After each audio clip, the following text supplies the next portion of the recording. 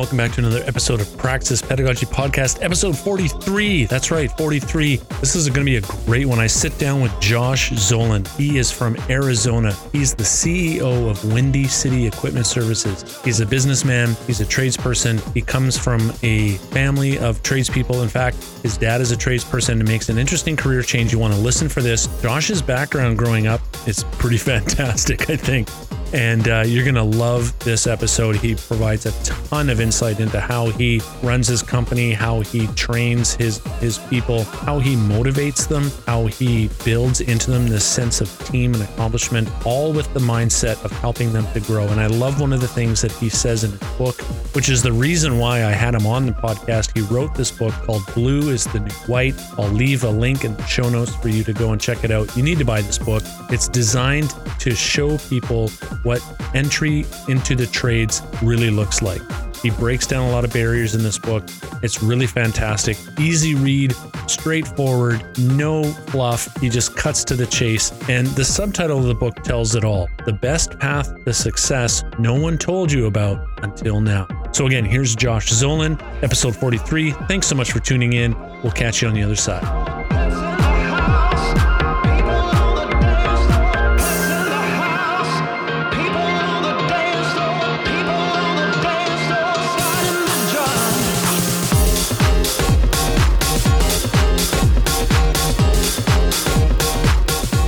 Ready? Yeah, I love it. All right, here we go. 3, 2, 1. Hey, everybody. Welcome back to Praxis Pedagogy Podcast. I've got Josh Zolin with me this morning. Sally and Chad are on special assignment, so it's just me and Josh this morning. And I've been looking forward to this, Josh, for a while now. And not just because you're a tradesperson and we can talk forever on our connection that way, but you wrote a book called Blue is the New White. And the subtitle is The Best Path to Success No One Told You About Until Now. And first of all, I want to thank you for writing the book. It's a great book. And I would recommend everybody who listens to this episode buy the book. It's not just for tradespeople. And that's what I really liked about it. And so Josh, why don't you introduce yourself to our listeners? Tell us a little bit about yourself. And Sure, absolutely. Well, first off, Tim, thank you so much for having me on the show. It's an honor to be here, honor to talk to you. Big fan, and I'm just excited to be on the show. So, as for my background, it's a little unconventional, as you probably already know by reading the book. But let's see, I'll start. I grew up in Kenosha, Wisconsin, on a farm, as you would probably expect when I said Wisconsin. But it wasn't a typical farm. It was actually converted into a stunt school. My entire family is in the stunt industry. And yes, that is the film industry, stunt men, stunt women, lighting themselves on fire, jumping off buildings, rolling cars, all the typical stuff that kids do when they grow up. And so that's what I spent my youth doing. I was very vocal at that time about not wanting to go to college, basically exclaiming that I wasn't going to go to college, but it wasn't because I was getting into the trades. It was because I was moving out to Hollywood to be a stuntman. That was a typical, path that was kind of laid out for me. That's what I knew. And that's really all I knew. So I followed that path. I went out to California, did the stunt thing for a while. I've always had kind of an entrepreneurial spirit. And when you're in the stunt industry, a couple of things. Number one, it hurts. And it kind of comes with the territory. And I was watching my family walking around, and, my grandfather's broken more bones than I can count. And my uncles are limping around and hurting their backs and their knees and stuff like that. And it's just, that coupled with the fact that it's a very bureaucratic industry. If you ask me, stunt people out there are probably going to crucify me for that, but they know it. So it's just, at the end of the day, I guess really what it boils down to is I wanted to be a business owner. That was my passion. And I was tired of being a rag doll for other people that were deemed more important than me. As a stunt double, that's kind of the territory, right? So one day, out of the blue, my lease was up. So I called up my dad, who was living in Arizona at the time, and he had started his own restaurant equipment repair company called Windy City Equipment. It was just him turning wrenches on the street. And I called him up. I said, Dad, I've got no idea what you do, but I want to come work with you with one condition that, you know, we grow this business. And he was like, yeah, whatever. Yeah, Okay. whatever. Yeah, whatever. I'll teach you. I'll teach you how to turn a wrench if that's what you're asking. And so that's what I did. I moved out from California to Arizona, worked alongside him, and he's a very old school guy. So, you know, although it was his company, his business, and it was only him, there was no way that I was going to skate, you know, learning the trade. And it was very important to him. And at the time, you know, whether or not I realized that it was very important to me as well. Really taught me the fundamentals of everything that I am today. And the rest is kind of history. You know, I learned how to repair restaurant equipment. That's where I got my start. We ended up growing the business from just him and I to, let's see, today we have 4 branches in 3 states. You know, and we're cranking away. We do more trades now than just restaurant equipment. We've expanded into HVAC, refrigeration, although that's not my expertise. You know, I have several brilliant people on my staff that head up that department. And somewhere along the line, you know, in the growth of the business and the company, you know, I kind of had this realization, right? This epiphany that holy crap, like I didn't know and nobody that I knew that this industry could be so lucrative. It's just we were never taught, you know, and no one ever said to me in high school, "Hey, you know, if you want to repair restaurant equipment, you could make millions of dollars." You know, hey, if you want to be a plumber, you could have a very successful career and travel pretty much anywhere you want to go and always have a job. This was never brought up to me. This was never, you know, told to me. And so last year, I published the book called Blue is the New White, meant to really open people's eyes. Mainly, you know, it's geared towards like the high school demographic, you know, where I would have hoped to have learned about, you know, what it is that I talk about. Um, you know, and it really just kind of pulls back the veil of the skilled trades and lets people know what the industry is all about. You know, not just the money that can be made in the industry, but all the different benefits and opportunities that exist within this incredibly large, you know, career path. So, um, and really, that brings us to where we are today. Nice. I really appreciate what you're saying about the not knowing a lot about the trade before you get into it, and kind of the same boat for me. I mean, I grew up in a tradesperson's home. Like my dad was a power line technician, worked for, you know, our provincial power company, BC Hydro, and he'd been that his whole life. In fact, he had boasted that he had worked in all the provinces across Canada except Quebec and a few of the maritime provinces. We even lived up north in the Northwest Territories for a couple of years. We were supposed to go to Libya, in fact, and then that's when Gaddafi took over the country. And my dad said, "Well, let's just stay home for a while." And so, but even growing up in the home, my dad would always say, "Well, you know, you got to go get a trade. Go get a trade. Stop looking at this university stuff." And I thought to myself, "Yeah, but I don't want to work with you." Right. And then, you know, fast forward a whole bunch of years, I'm getting into skilled trades. And here I am thinking, oh, I want to go be an electrician because that's kind of what my dad did. But 2-year wait list to get into tech school. And I'm like, oh, I don't want to wait that long.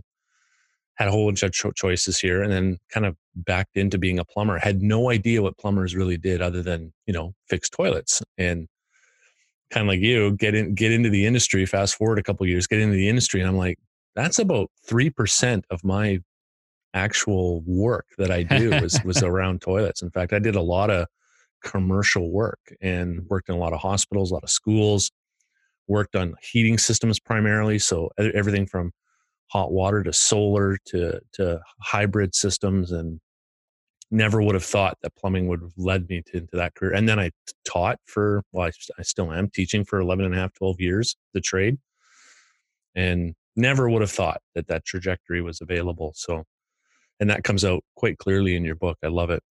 So Tell me more about your philosophy about refusing to stop learning. Cause when I came across that, I'm like, I got to ask you about that. Like refusing to stop learning. I'm a big advocate for learning and education, some people, when I say that, they think it's a little contradictory because they know my views on college, and university in Canada and stuff like that, you know. And it's not that I have anything against education, right? I'm not anti-education. As I say in the book, I'm pro the right education for the right individual. And I think that success, at least success for me, hinges on one very important thing, and that's to refuse to stop learning. If I ever feel like I stop learning, I feel like I stop growing. And that's the one thing, or one of the few things that I can control my entire life is myself and my abilities and my knowledge. And so I'm a big advocate for that. And my dad, he's always said, especially, I mean, since day one I came into this company, he said, "Hey, son, you're going to learn something new every single day." And I was like, "Yeah, right. I mean, how complicated is this? I go into a restaurant, I fix a fryer, I leave." But you know what? He was absolutely right. And even to this day, I'm not in the field anymore. I've taken the reins of the company, and I focus more on the growth and the big pictures and the relationships. And it's just amazing what it evolved into. But it's because I refuse to stop learning. I mean, yeah, the stuff that I was learning, 12 years ago is way different than the stuff that that I'm learning today. But learning is the key. As long as you're engaged and focused and putting something new into your brain, you can feel good about yourself when your head hits a pillow at night. Yeah, for sure. For sure. That leads me into the next question of you said in your book, never be afraid to think big. Now, knowing you from the book and kind of piecing some stuff together, that makes sense, right? I mean, nobody quits their job, moves across the country to start something brand new without this idea of thinking big. But tell us a little bit more about that phrase. Yeah, and we've got to be careful with this phrase, because when I say don't be afraid to think big, I'm not saying don't. I mean, I'm not saying be reckless. You know what I'm saying? There's a fine line there, and I like to draw the line between passion and practicality. We've all heard the phrase that you do what you love, and you never work a day in your life. And I believe that's in the book too. But thinking big is the ability to look past the practical things that you do. Like I didn't necessarily love fixing fryers and ovens and things like that, and going into some of these restaurants, which I could tell you some stories, but I want you to keep enjoying yourself when you go out to eat. But I didn't enjoy that kind of stuff. But you know what I did enjoy? I enjoyed the look that came over somebody's face when I was able to help them continue to operate the organization. And I didn't know necessarily when I started where I could take the company.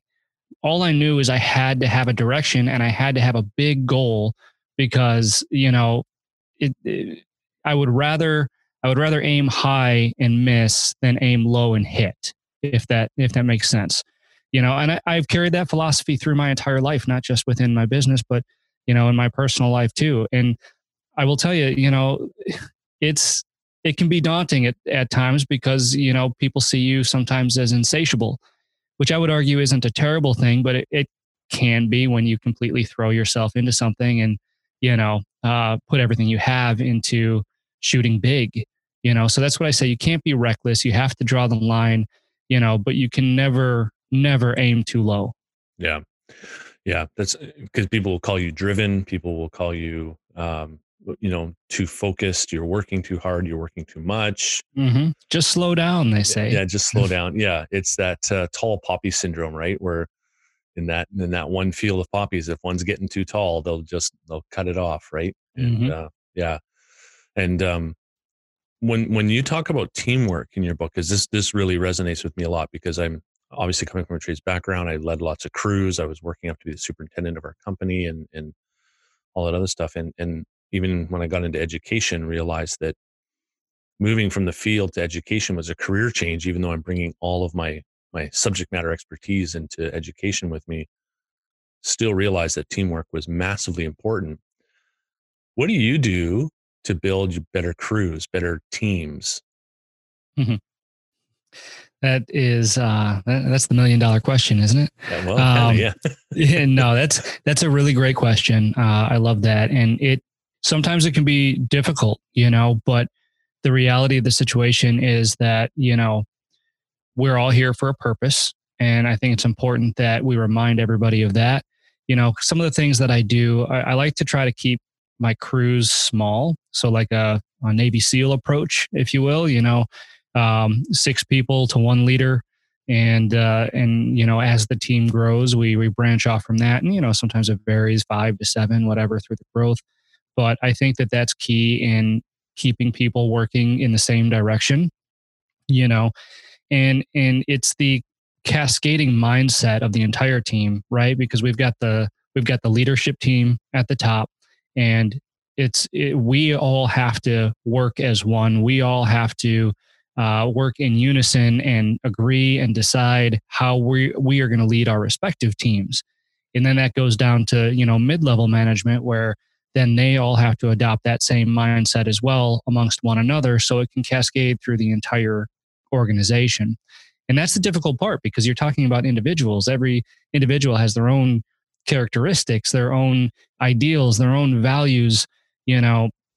And so I think it's really about portraying that what you're doing or your company is its own entity with its own characteristics, its own set of values. And our job every day when we walk through that door is to uphold that and move the company in the direction in the right direction. You Okay. know what I'm saying? Yeah. Yeah. So how do you deal with how do you feel, look at, deal with conflict? Well, each conflict, it's got to be circumstantial. Every situation's unique. So each one calls for a different approach as to how to handle it. I think the main thing is conflict can be healthy, and I like I encourage conflict. I encourage the right kind of conflict, though. So what I like to try to focus on is, hey, look, if you've got a problem, there's a way to bring it up, there's a way to handle it, and there's a way to work together to solve it.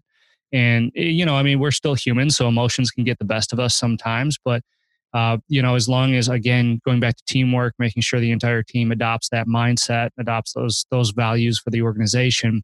Um, we really encourage everyone, if they have conflict, especially in these leadership meetings, right? I mean, that's where when you get to the top of a company, you've got some brilliant minds up there, all wanting to go the same direction, but sometimes disagreeing on how to get there.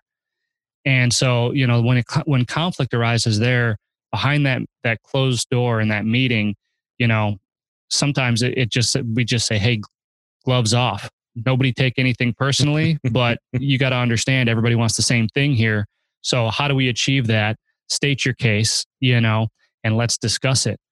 So in a sense, I welcome the right kind of conflict. The wrong kind of conflict is just, again, it's circumstantial and conditional in a lot of ways. So it calls for different approaches. I can't nail it down to one way that I deal with it.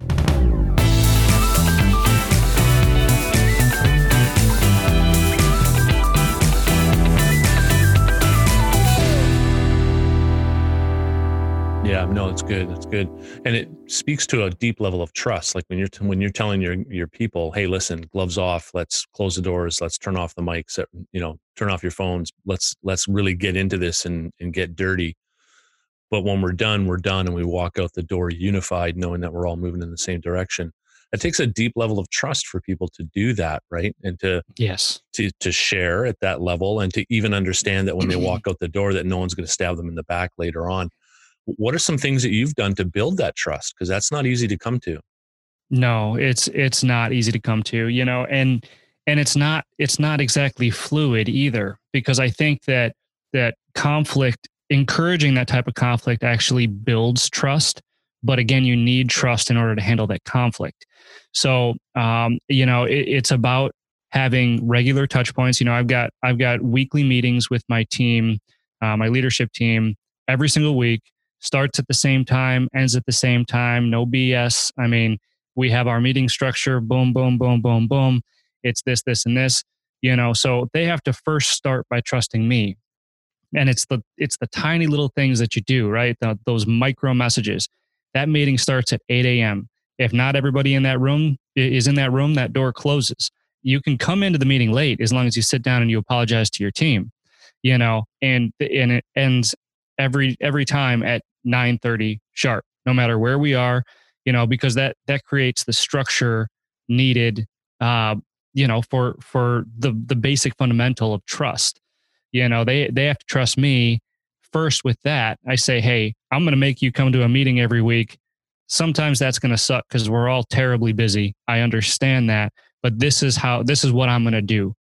And then within that meeting, it's about that sharing. We kind of preface those meetings with everybody goes around the room and shares a piece of personal good news or professional good news, and so it doesn't have to be business related, but we get a little glimpse into what everybody is experiencing in their life, and that in itself helps to build the trust, right? Because we're letting people in, and so there's a level of vulnerability that you need to have in order to allow that trust to build, and so that's what I say about that.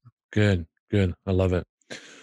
In your book, you talk about your approach to your business, and it kind of ties in a little bit to what we were just talking about in regards to trust, because it sounds like it operates like a family, right? There's going to be different levels of interaction, but at the base of it all, everybody has to know that they've got each other's back and that they trust each other. You mentioned in the book that you approach your business with the mindset of helping 40 different families. Hmm. Tell us a little bit more about that approach that you have.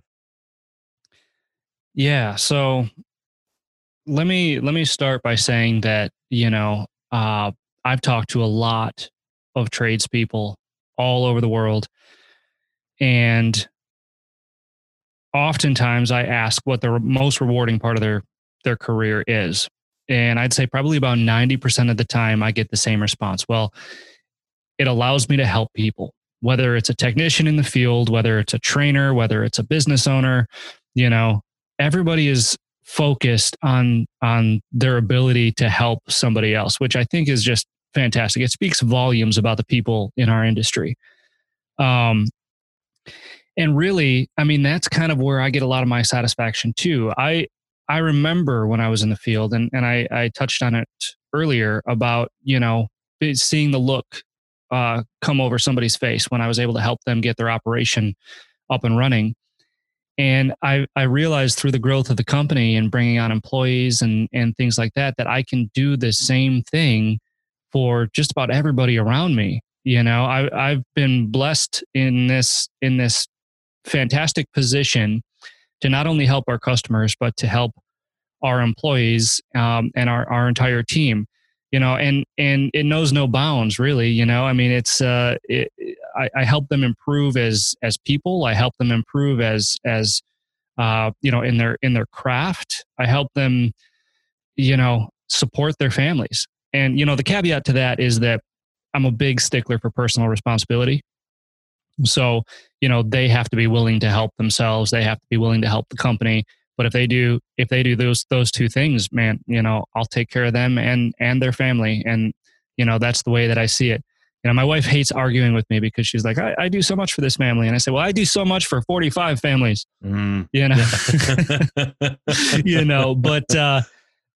no, but it really is, it's so rewarding, to be able to do that. I mean, it can be a lot of pressure at times, because I do view it that way. I don't see my people as numbers. I see them as entire families. And part of my personal responsibility is to ensure that if they do what they're here to do, that I do what I promise to do. Yeah, that's massive, right? And I know a few contractors up here in beautiful British Columbia who have the same mindset, right? And I even the guy I worked for my whole career didn't change anywhere, didn't go anywhere different. It was all very much centered around family and the value of the family unit and whatever that looked like for different people. But it was always impressive upon me that family came first, right? And if you had an issue at home, you needed to take care of that, and because work was always going to be there.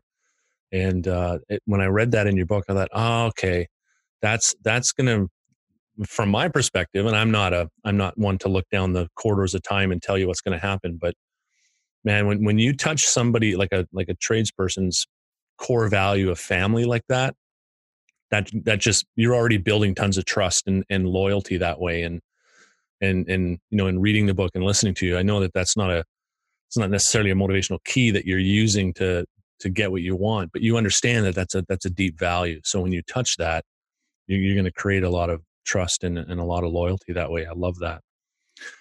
You also talk in your book about, let's switch gears a little bit. And you talk in your book about 4 different types of trades candidates. And I found this to be intriguing. Could you tell us a little bit more about that and which one best described you? The 4 different types. Yeah. Yeah. So if I remind me again, I'm just looking it up, brother. Yeah. So you have people who want to go into the trades, people who don't know what they want to do, people who don't want to go to college, people who are looking for a career change. Those are the. Yes. I ask because sometimes I forget which ones I put in the book because there's like 1.5 million out there, and I had to choose 4. Yeah, no, exactly. Yeah. So the people that want to go into the trades, I didn't talk too much about. I think I maybe had 1 or 2 sentences on because the objective is the book is to get people to understand why they may want to get into the trades. So that one's pretty self-explanatory. I fell into the category of people who don't know about the trades and who don't want to go to college. Those are the 2 categories that really fit me. I didn't know anything about the trades, and that was my biggest thing is that, it's not like the trades were really talked down to in my school, in my high school or anything, but they just weren't mentioned. And I think that was the biggest thing. No one was saying, you should never be a plumber. You should never be an electrician. You should never be an HVAC tech. It was silent. It was ignored. You know what I mean? And that's huge. And there's so much to be said about that as to why, and it's funny too, because I took a career placement test and it said that I should be a cab driver. And this is no joke either. Like, people were laughing when they saw this in the book, but this is real. And I think I still have that test like in my mom's basement somewhere. But I mean, even so, like, I don't know. And then, the people that don't want to go to college, that's a very specific set of students, because I would argue that some want to go to college, but don't know why. Maybe it's because they were pushed that direction. Maybe it's because they think that's what they should do. Maybe, whatever. And then there's some like me who kind of understood from a young age. Now, it was because I was going to be a stuntman, but it could be a million different reasons, who understood at a young age that college isn't necessary for success. First, I need to find out what success actually looks like to me. And then, I can move forward with it, but it's so expensive, and that's the problem, right? Is that it's so expensive. So anybody who is even questioning, what, whether or not they should continue their education in college, I would really encourage them to do a lot more research on the trades. And, I might catch flack for saying this, but I'm a big believer that if you know for a fact that you don't want to go to college, that you shouldn't go, and it's just, I know so many people that were pushed into it that everybody said, well, just take the core classes, just, you'll figure it out, in college. And they never did, and they've got $50,000, $100,000 in student loan debt. And they, they still have no idea what they want to do, or they got a degree and they're not using it at all.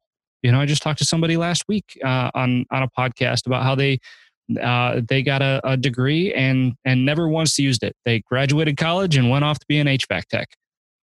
Yeah, and it's just so it's amazing to me. And then the career change thing. That's a little bit tricky.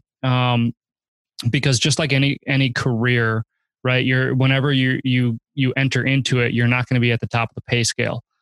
And so if you're looking for a career change at 35, 40 years old, it's going to be a lot more challenging than if you're looking for a career change at say 20, or 25, which can even be a little bit daunting for some people. But it's certainly possible, and it's certainly doable. And, if you're truly, and here's the measure, right? If you're looking for a career change, like an actual career change, and you're considering the skilled trades, something is not working in your life.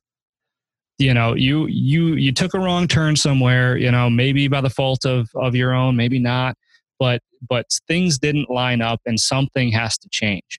So, the skilled trades, although it would be hard, it's not impossible, and a lot of these trade schools, the courses are anywhere from, 6 to 12 months.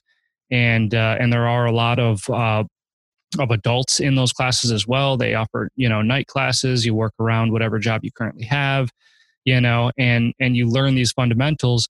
Yeah, when you get into a company, you're still going to be, making entry level wages, which is still well above minimum wage most of the time. So yeah, it could be a struggle, but what people need to understand is it's all on them. I go back to my love for learning. It wasn't because I was my dad's son that I advanced in this trade, in this industry so quickly. It's because I took it upon myself to do the work necessary to advance as fast as I could. After working a 13-hour day, I wouldn't go home and plop on the couch and turn on the TV. I actually brought all of the bad parts that I had replaced in all of these units in these restaurants, right? I brought all the bad. My wife loved this, by the way. I'd bring them home. I'd spread them all out on the living room floor on a towel, and I would take each one of those parts apart to understand how the individual piece worked, and then I'd see if I could put it back together. But if you're willing to put in the time, if you're willing to put in the work, then you can absolutely advance. I would argue faster in this industry, in this career, than whatever career you're changing from. Yeah. It's a very important point. And when I was teaching in the apprenticeship in the classrooms, I would often say something quite similar to that, in the sense that trades always needs worker bees, right? If I need worker bees, got to get a job done. Great. And people just want to come, clock in, clock out, go home. Cool. You can do that. Make a pretty good wage. No harm done, right? As long as you're giving me a good day's work and your attitude's pretty good, I can deal with that. But there's all these opportunities out there too for people who want to expand and grow. And some guys I know have gone on to get multiple tickets and have advanced, and some have gone and opened up their own company. And this spectrum is huge, right? I'm wondering about the career change piece that you talked about. Do you find many people coming to you in the mid 30s and early 40s who've just said, I've had enough of this kind of life and I want to get into this kind of life? Some. I find more people saying, I wish I would have done this. I wish I would have gone down that path. And when I say you still can, it's more of an aversion. Yeah, no, I can't. You know what I mean? And so, that tells me that, there's a lot of people out there that feel like maybe they've kind of carved their own stone. You know what I mean? And they picked what they did, and this is life. I don't think that way. I would encourage everybody listening not to think that way. Look, you can decide what direction you want to go, no matter who you are, no matter what you do. And, the only variable is how hard is it going to be? And then, it becomes a decision at that point as to whether or not you got the balls to do it. I mean, I don't know how else to say it. I'm not trying to sound insensitive, at all. I'm just, it's the reality. Yeah. Yeah. And like anything, right?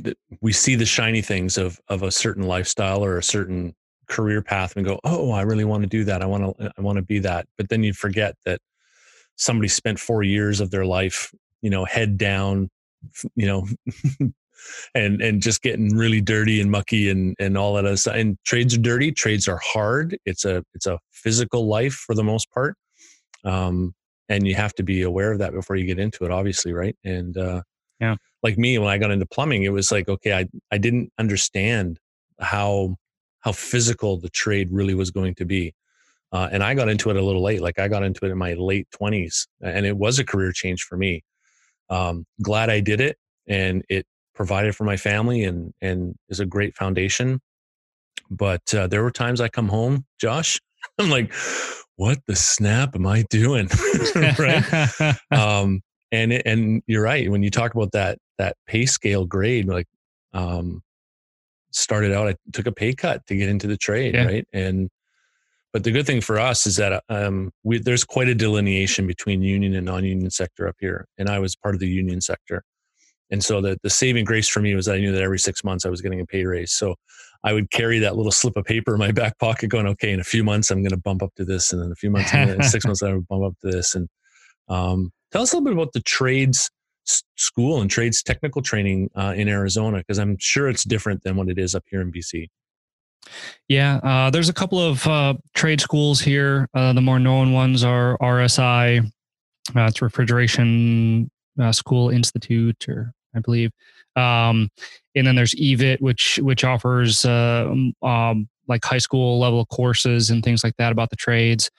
And they're very good. I've had the opportunity to speak with people at both trade schools, and I think the biggest thing about trade school and if people just need to have a realistic approach.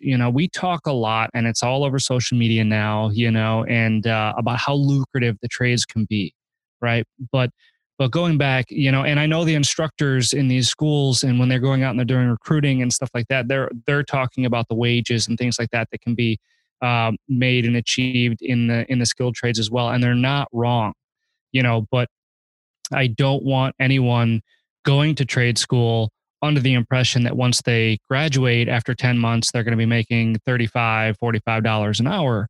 That's not how it works. It's still an entry level position. Yes, you have a base knowledge and fundamentals. I wish I had gone to trade school. I think that would have helped my fundamental knowledge. I was OTJ the entire time, and but it needs to be realistic. I often recruit from the trade schools, but every single technician, at least for my organization that I bring in, starts off as a preventative maintenance technician, because there are fundamentals that now you need to learn on the job that you couldn't learn in the classroom, and not to the fault of any of the teachers. It's just not physically possible to learn in the classroom, so, I think that's, and they do a pretty good job of that. I've had some people reach out to me like on social media and stuff like that and ask about positions and what starting wages are. And some of them have expected like $25, $26 right out the gate, and I said, I admire your courage there, but it's not going to happen. It's not going to happen. You got to prove yourself. And that's just the way that I run my organization.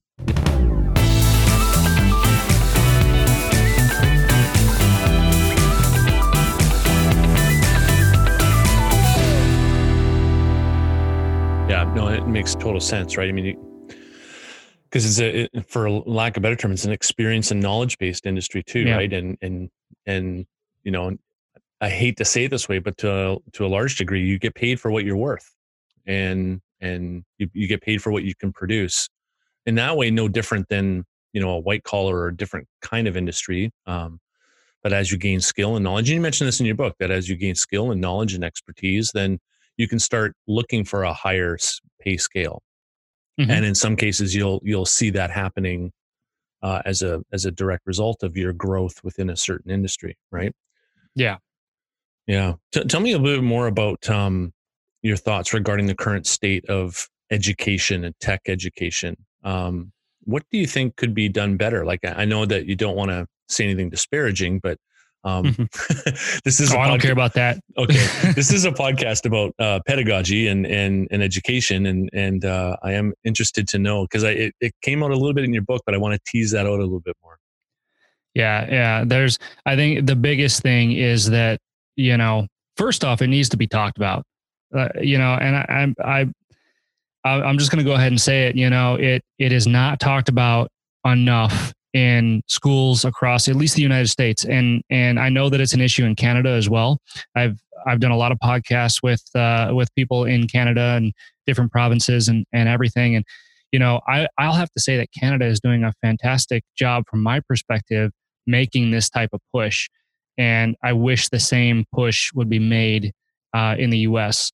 And I don't know exactly what it is.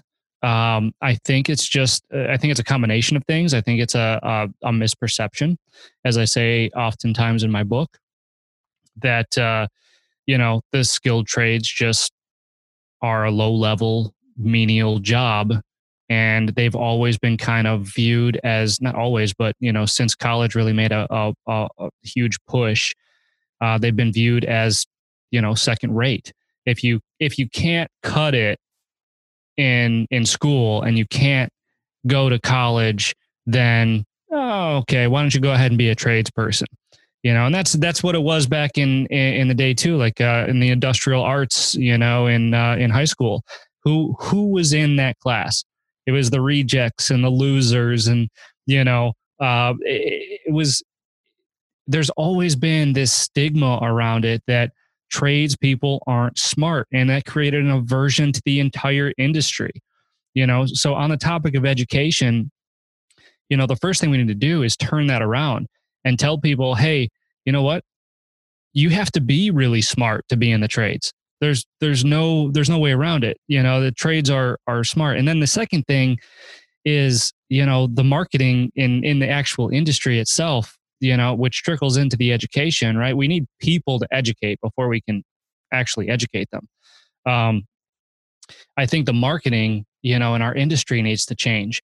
It's not always, I mean, yeah, there are trades jobs that are dirty and nasty and hard and, digging ditches and working, really, really hard, which, if hard work is a version for anybody, then you got other problems. Yeah. You're going to work hard no matter what you do if you want to succeed at anything.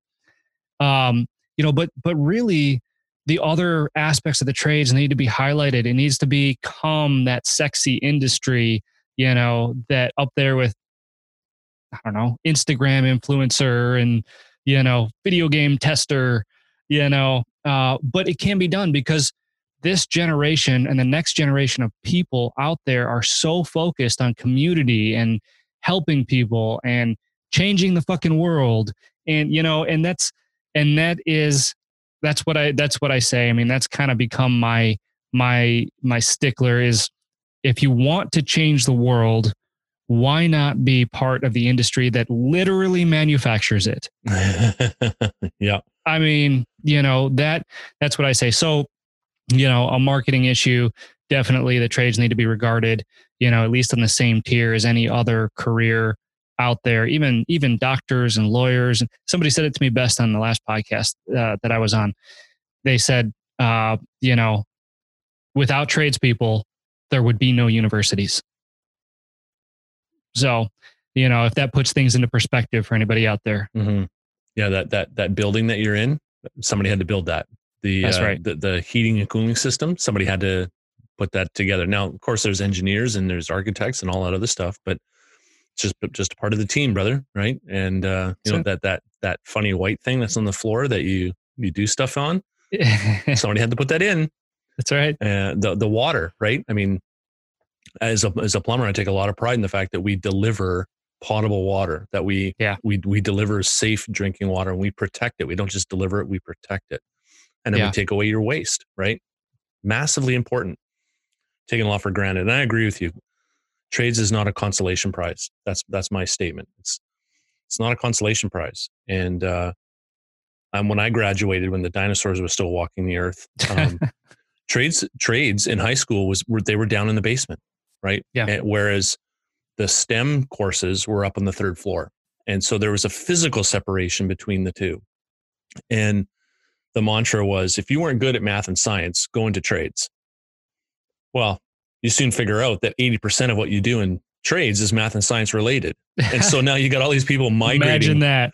Exactly. Especially in HVAC and refrigeration, right? Yeah. Like there's a ton in electrical. There's a ton of math and pretty high level math too. How hard would it be to integrate the theory of refrigeration into a basic physics course, a basic science class? I mean, dude, what kind of dividends would that pay? And it would cost no extra. Yeah. I didn't learn anything about thermodynamics when I was in high school, but I learned a lot of thermodynamics when I was out in the trades world looking at hydronic heating systems. Right. And I just had to know basics of heat transfer. I had to know basics of hydraulics, right? It's just part of what I did. Oh, now I'm getting fired up. It's good. Get the coffee in. Let's go. Buckle up, baby. Let's go. Yeah. So a lot of that so resonates, right? And I think you're doing a good job in reaching out to making sure that people understand this, not just through the book, but through your podcast. And it sounds like when you're meeting with other people, it's elevating the perspective of the trade, right? And I was talking to an educator one day, and he works in a high school, and he does this hybrid program where kids come in and they do a program, and it can apply to apprenticeship, and it's an elective. And so the enrollment means a lot, because if he has a low enrollment, doesn't get funding for the course, and pretty soon he could be out of a job. So he changed one of the words in the title of the course. I can't remember what he exchanged it for, but he used the word engineer. And no kidding, within a week and a half, the class sold out. Just by changing one word to engineer. Wow. And that to me really spelled the whole crux of this knowledge issue, is like the apathy gap, right? Yeah. Where people don't know what they don't know. And like you, I've had lots of conversations with people, and invariably it gets to the wage. But I go, you know what? It's much more than just the wage. It's a lifestyle, right? When you can drive by a building and go, I built that, right? And know that building's going to outlive you, right? You're building these large artifacts that will be there for the test of time, and most likely will be there beyond your time on this planet. That's pretty humbling, and it's a strong statement. You know, it really is, because you're absolutely right. An author will say the same thing about their book. You know, it's an artifact. Tradespeople will say the same thing about the work that they do. Or in my case, when I drive down the street, I say, don't eat there. Don't eat there. It's okay to eat there. Don't eat there. Yeah. Thankfully, I didn't spend a lot of time in restaurants. So, but I could totally get that. There's a few buildings I won't go into, and I won't go into that. I'll just leave it at that. But I know there's a few buildings that I will not go into, just because I know how they were built. But anyway, who are your favorite mentors, past and present? Who've made the biggest impact on your life? And I kind of already know what one of your answers will be, but yeah, you do. Yeah, my dad is definitely he's the biggest mentor I have. You know, it's the relationship that I have with my dad is really great. You know, him and my mom split when I was very young. So growing up, I only was able to see him every other weekend, you know, back when he still lived in Chicago and I lived in Kenosha, Wisconsin. And so I didn't get to spend a whole lot of time with my dad, you know, in those years. And I think that actually strengthened our relationship, because then once we both moved through life, and he moved out to Arizona and then I moved out with him, you know, it was almost like this, hey, we missed so much time before and now we get to work together. So, you know, and he's said it a million times too, you know, we complement each other very, very well. He's a mechanic, you know, he's not a businessman. He's a mechanic. And you know, I was able to complement that. Not that I would call myself a businessman necessarily either, but you know, I was the constant reader. You know, I I would read, I would talk to everybody that I could, and just learn everything that I could, and got to the point where I had to do that about business too. So, but my dad is really famous for these like one-liners, that just resonate through everything. And I'm able to use those in my business acumen as well, which is fantastic.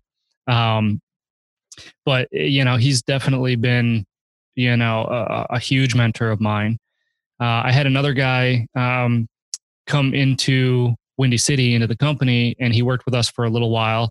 That's a funny story. He was actually, we had a company in California contracted us to do some work for some grocery stores out here, and they were going to hire him and basically fire us, just so they could pay less. And so I hired him first. and so they, so we renegotiated our rates because of course they were going to find out that I hired him. So we renegotiated our rates. I came down a little bit, but we didn't get fired. We kept doing the work. And so he became a part of the team. He was an older guy. He was already retired. His name is Jim. And, once that contract did eventually end, we kept him on in any capacity we could because he acted a lot like a consultant. He'd been in the industry for 45 years, food equipment service industry for 45 years. And he's owned businesses. He's worked for gigantic companies. He's worked for small companies. So he had a lot of insight. And I will tell you that he was, and my dad and I get along really, really great. But we try not to piss each other off too much. Jim never held back. It seemed like his goal was to piss me off sometimes. But that is something that my personality needs. I need to be challenged. I have to be challenged. And so when I come across somebody who's willing to challenge me, willing to create that conflict, and I mean, I can almost feel the growth, when Jim and I were going back and forth on topics. And I mean, sometimes it would get pretty heated, but he would, and I can be hard headed too. So, when people challenge me, I'm like, no. And then they say, okay, well, I'm the CEO. What are they going to do? Argue with me? Even I can say a million times that I encourage it. I welcome it, but there are only, I mean, I can count on one hand the number of people that will actually challenge me. When I say no, they say yes. And I say, well, no, I said no. They say yes, and then it turns into, hey, all right, let's rethink this. Let's hash this out. Let's move through this. Why are you so adamant? And it helps me grow. So Jim was definitely pivotal in that. And, those were the two, real big influences that I've had in the latter part of my career. I've taken a lot away from, people I read about. I mean, I've got idols, not necessarily mentors, but people I idolize. Some living, some dead. But I mean, I admire Walter Payton. For the things that he did with the Chicago Bears, and I'm a huge Chicago Bears fan, so that goes hand in hand. But and I mean, I any real Stoic philosopher, I love philosophy, I love Stoicism, and I derive a lot of who I am today from the old philosophers, Seneca and Epictetus and Marcus Aurelius and those guys. So not so much mentors, but definitely worth mentioning, I think. I call them mentors from afar, right? There you go. Mentors from afar. I like that better. And nice to know that. I was wondering about the Windy City part because, Arizona, not really known for a windy city, but that seems like more like a Chicago thing to me and now makes sense. But I'm a Packers fan, have been for a long time. And, really? Yeah. You could have mentioned that before I agreed to do this show. Well, there's reasons why we don't say certain things, right? Until we're deep into it. But I mean, hey, look, Chicago in their heyday with Peyton and the fridge and all that. Dude, oh yeah, they were, and their defense at that just unstoppable, right? But I know. I became a Packers fan when Reggie White moved over from Philadelphia, and is that right? I just couldn't cheer for Philadelphia. I still can't cheer for Philadelphia. I don't know, can't do it. But NFC North, it's going to be an interesting year for NFC North. We're way off track now, everybody, but that's I know everyone's like, what is this podcast? Yeah, what's going on now? But those Minnesota Vikings, I'm really glad that they're tanking this year. But oh yeah, well that's what happens when your high school mascot is a hug. That's right. That's right. That's right. Very good. Oh man. So Josh, what have you changed your mind on recently? Oh geez. That's a good question. Switching gears pretty hard on that one. Oh my goodness. What have I changed my mind on recently? We run a very, very tight ship here, right? And we're very good at what we do. I mean, we focus intensely on quality, and sometimes that reflects in our price.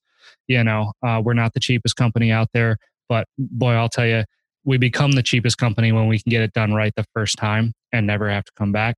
And it's really a really hard sell for some people, because of our rates and stuff like that. But anyway, with it comes a level of, communication, and we have to, our quality of work is one thing, but our quality of, taking care of the customer and everything else is another. So, recently there was an instance where, some customers are just very, very hard to please, no matter how good you are, no matter what you do, and we happen to have a high profile customer, and it just seemed like we couldn't do anything right. It seemed like we were always apologizing, right? And big thing for me, take care of the customer. I want to say customer's always right, but it almost felt like we were getting to the point where we are apologizing for things that we knew that weren't our fault. And so I had to change my mind and say, okay, look, I get it. We want to do anything and everything we can to help this customer. We don't want to push back. We want this relationship. We love them, and it's fantastic. But if we apologize too much for the wrong things, it's going to create a different reputation for us in their eyes. We have to draw the line and let them know why we are the best at what we do. And so I kind of flip-flopped on that a little bit, and went from, okay, always say you're sorry and do anything you can to, apologize, but explain yourself, and if that makes sense. Yep. Totally makes sense. What do you do to grow professionally or personally? How have you cultivated your mindset? Reading is one. Love to read. I'm always reading a book. Very, very interested in, I like spiritual things. I like philosophical things, business things, and I'm always reading something. So personally, that's what I do. Professionally, I find any and all avenues I can to grow professionally. Recently, I just joined a CEO group called Vistage.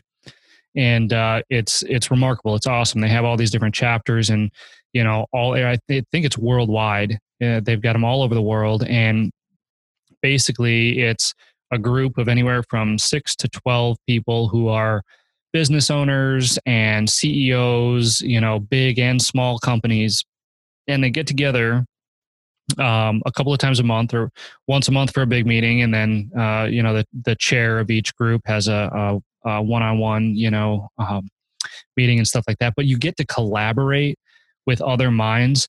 Look, I know that a lot of the business owners out there, this may resonate with, but there's not a whole lot of people we can talk to about what we do. I love my wife to death, but she doesn't want to hear half the shit I have to say, when it comes to running a business and the type of stresses that I have. And not only that, but I don't want to burden her with that because she just won't understand. She's the best person I know, but I can't expect her to understand. And the same thing with, friends of mine and even colleagues. There's really very few people that will understand what it is that we do. So that's why it's good to surround yourself with other people in the same position. And then that really helps. Being able to communicate that kind of stuff really helps you grow, because now you can talk transparently about solutions with people who have been there or who are there, and that's been phenomenal for professional growth. Yeah, that's important, right? And I often find too that when I'm with my peers in my circles of education, and we start griping, right? It's a good place to do that because everybody can relate. But like you said, it's another good place too because sometimes you get kicked in the butt, and they go, "Hey, Yeah. listen, you signed up for this, right? This is not a surprise. Suck it up, sunshine, right?" And Yeah. you know, just when you think you've got it bad, somebody else shares a story, and you're like, "Okay, I'm okay. I'm good now. Thank you." That's right. Right? Perspective. Yep. Exactly. Very cool.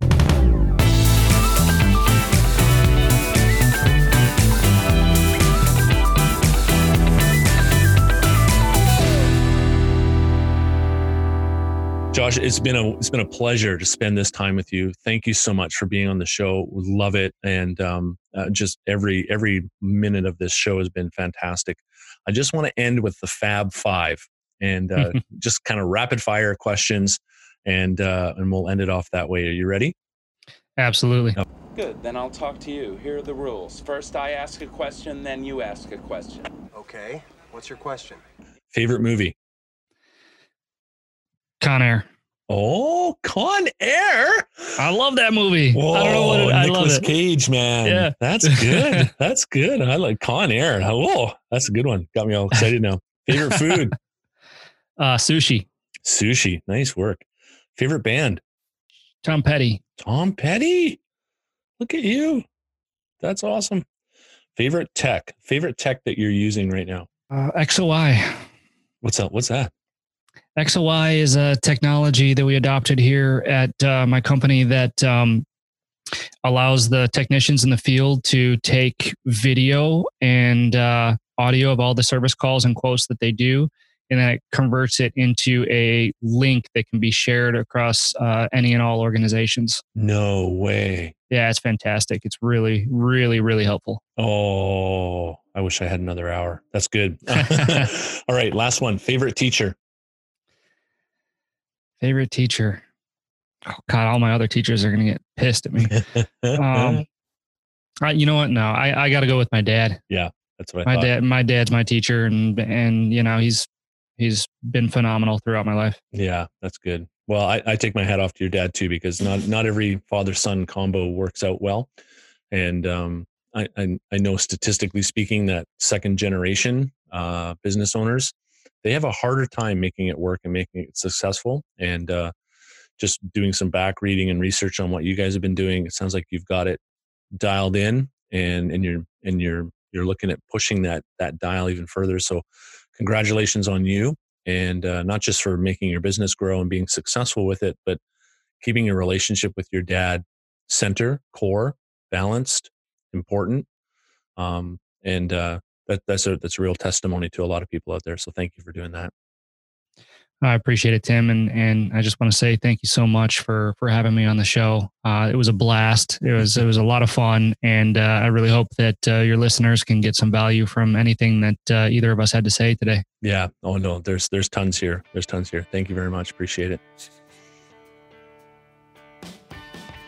Hey, everybody. Thanks again for tuning into this episode and listening to the conversation I had between Josh and myself. And if you found any value in this, I hope that you pass it on to others. I hope it helps you in what you're doing, not only in education, but also in business. And if you haven't done so already, please subscribe to the podcast. That would be awesome. We'd love to have you stick around. And if you have subscribed to the podcast, would you mind giving us a rating and a review? That would help us beat the algorithm. That would help us get this podcast out more into the open so more people can find it and glean from it. We really appreciate you listening. We really appreciate you taking the time to sit down and consume what's going on here. So we want to say thank you and want to let you know that next week, we're having the Dr. Tanis Morgan on the show. She's going to come and talk to us about her keynoting at OE Global, as well as talk about some of her research and findings around community of practices. It's going to be a great conversation. So take care. Have a great week. Be kind. Be safe. Take care of yourself. Have some fun. We'll see you next week. Thanks very much. Take care.